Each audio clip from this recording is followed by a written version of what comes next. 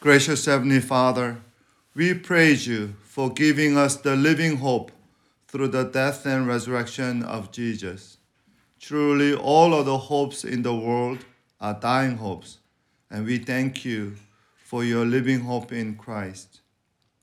As we read your words now, deepen our understanding of this living hope so that we can discern and overcome all the false dying hopes in our days, especially in this political season. In the only hopeful name of Jesus we pray. Amen. Yesterday, we read Peter's thanksgiving for Gentile Christians. He praised God for the supreme birth that gives us the living hope with the everlasting, glorious inheritance of God. Today we will read the last part of his thanksgiving in 1 Peter chapter 1, verse 10 to 12. So let's read 1 Peter 1, 10 to 12. Concerning this salvation, the prophets who spoke of the grace that was to come to you searched intently and with the greatest care, trying to find out the time and circumstances to which the Spirit of Christ in them was appointing when he predicted the suffering of a Messiah and the glories that would follow. It was revealed to them that they were not serving themselves, but you, when they spoke of the things that have now been told you by those who have preached the gospel to you by the Holy Spirit sent from heaven. Even angels long to look into these things. Peter's last reason for praising God with a thanksgiving reveals a very important truth and an inspiring fact about the gospel of Jesus Christ. First, the important truth that Peter shares is about the final piece for the divine puzzle. Peter declares today that in the history of salvation, final stage was finally initiated and inaugurated with the coming of Gentiles into God's family. According to Peter, the prophets of the Old Testament carefully and intently searched and spoke about the suffering of the Messiah and aftermath glory as they were guided by the Spirit of Christ.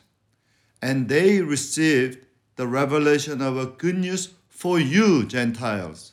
Verse 12, Peter said, it was revealed to them that they were not serving themselves, that means the Jews, but you, when they spoke of the things that have now been told you by those who have preached the gospel to you by the Holy Spirit sent from heaven. Peter did not mention any specific prophets of Old Testament here because his readers were not familiar with the Jewish scripture. But we know Isaiah, Jeremiah, Zechariah, Malachi spoke about God's reaching out to the Gentile.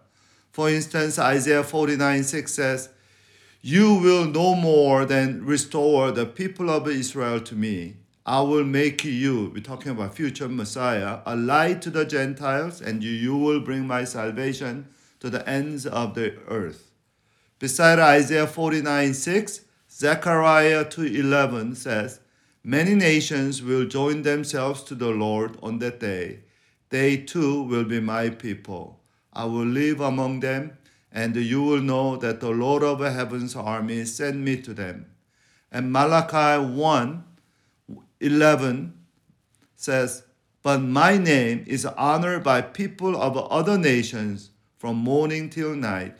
All around the world they offer sweet incense and pure offerings in honor of my name. For my name is great among the nations, says the Lord of heaven's armies." So verse 12, Peter here used the word "you" 3 times. Confirms that gospel was prophesied for you Gentiles, preached to you Gentiles, and the Holy Spirit led us to you Gentiles. Peter was telling his readers that you Gentiles are included in God's plan and people, and your birth in Christ was not accidental, but providential. So that's a very important gospel truth and history of salvation.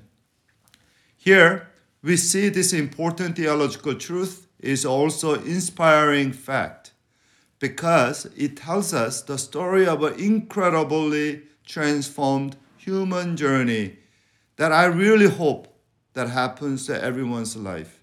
Here we see Peter growing out of his ethnocentric matrix or monocultural hegemony.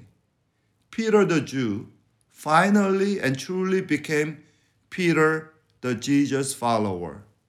Peter was telling his Gentile readers that I'm not the end point, or Jewish people are not the end point of the Bible, but you, Gentiles, are the end point of God's prophecy. You are the final frontier and target of God's great mercy and searching love. You are the last missing piece in God's puzzle of salvation. We must recognize Peter was not doing a lip service here. As you remember Peter's story in Acts chapter 10, he was so Jewish. Peter is a Jew. First of all, Peter was so Jewish that when God told him to eat non-kosher food, do you remember the Peter's dream before he was sent to visit Cornelius? What did Peter say? He's the only human being that we know that dared to say God resounding no for 3 times. Acts chapter 10 said the voice told him to get up, Peter, kill and eat. And Peter responded, surely not the Lord. Peter replied, I have never eaten anything impure and unclean. That's the Peter. This reluctant Jewish Peter became now receptive Christian Peter to Gentiles. He was no longer cautious and suspicious to the Gentiles, but he was totally confirming and assuring them. He said today, even angels were waiting for your salvation, my brothers. Even the angels long to look into these things. I believe this is a truth of the gospel and power of the grace of God. As Paul said in Galatians 3:28, there is neither Jew nor Gentile, neither slave nor free, nor is there male or female, for you are all one in Christ Jesus. Peter broke his racial prejudices and ethnic stereotypes and was born or reborn with a welcoming love in Christ. We must recognize that Peter believed Yahweh before he was transformed. He knew God, but he did not know how much God loved everyone. That's the hope and prayer we must have for our country now. In this belligerent season of election, racial divide is felt deeper than ever. Frustration and fear is greater. Let us pray that Christians become God's peacemakers and reconcilers in this contentious time. Our country needs a serious healing. I might even feel for surgery to cure this systemic institutional racism. If Christ died for all, there shouldn't be others in our mind. Like Peter, let us welcome and affirm others, different people, with the same grace of Christ today. Let's pray. Gracious Heavenly Father, it is hard to believe that each one of us is the last missing piece in the puzzle in your heart. As we recognize this incredible important truth of the gospel, help us realize the same inspiring journey that Peter had in his life. As you accepted us in Christ, help us accept others in Christ's name. We know that your grace is never ending to us, and help us to heal our country and those around us with a grace upon grace. In the most precious name of Jesus, we pray. Amen.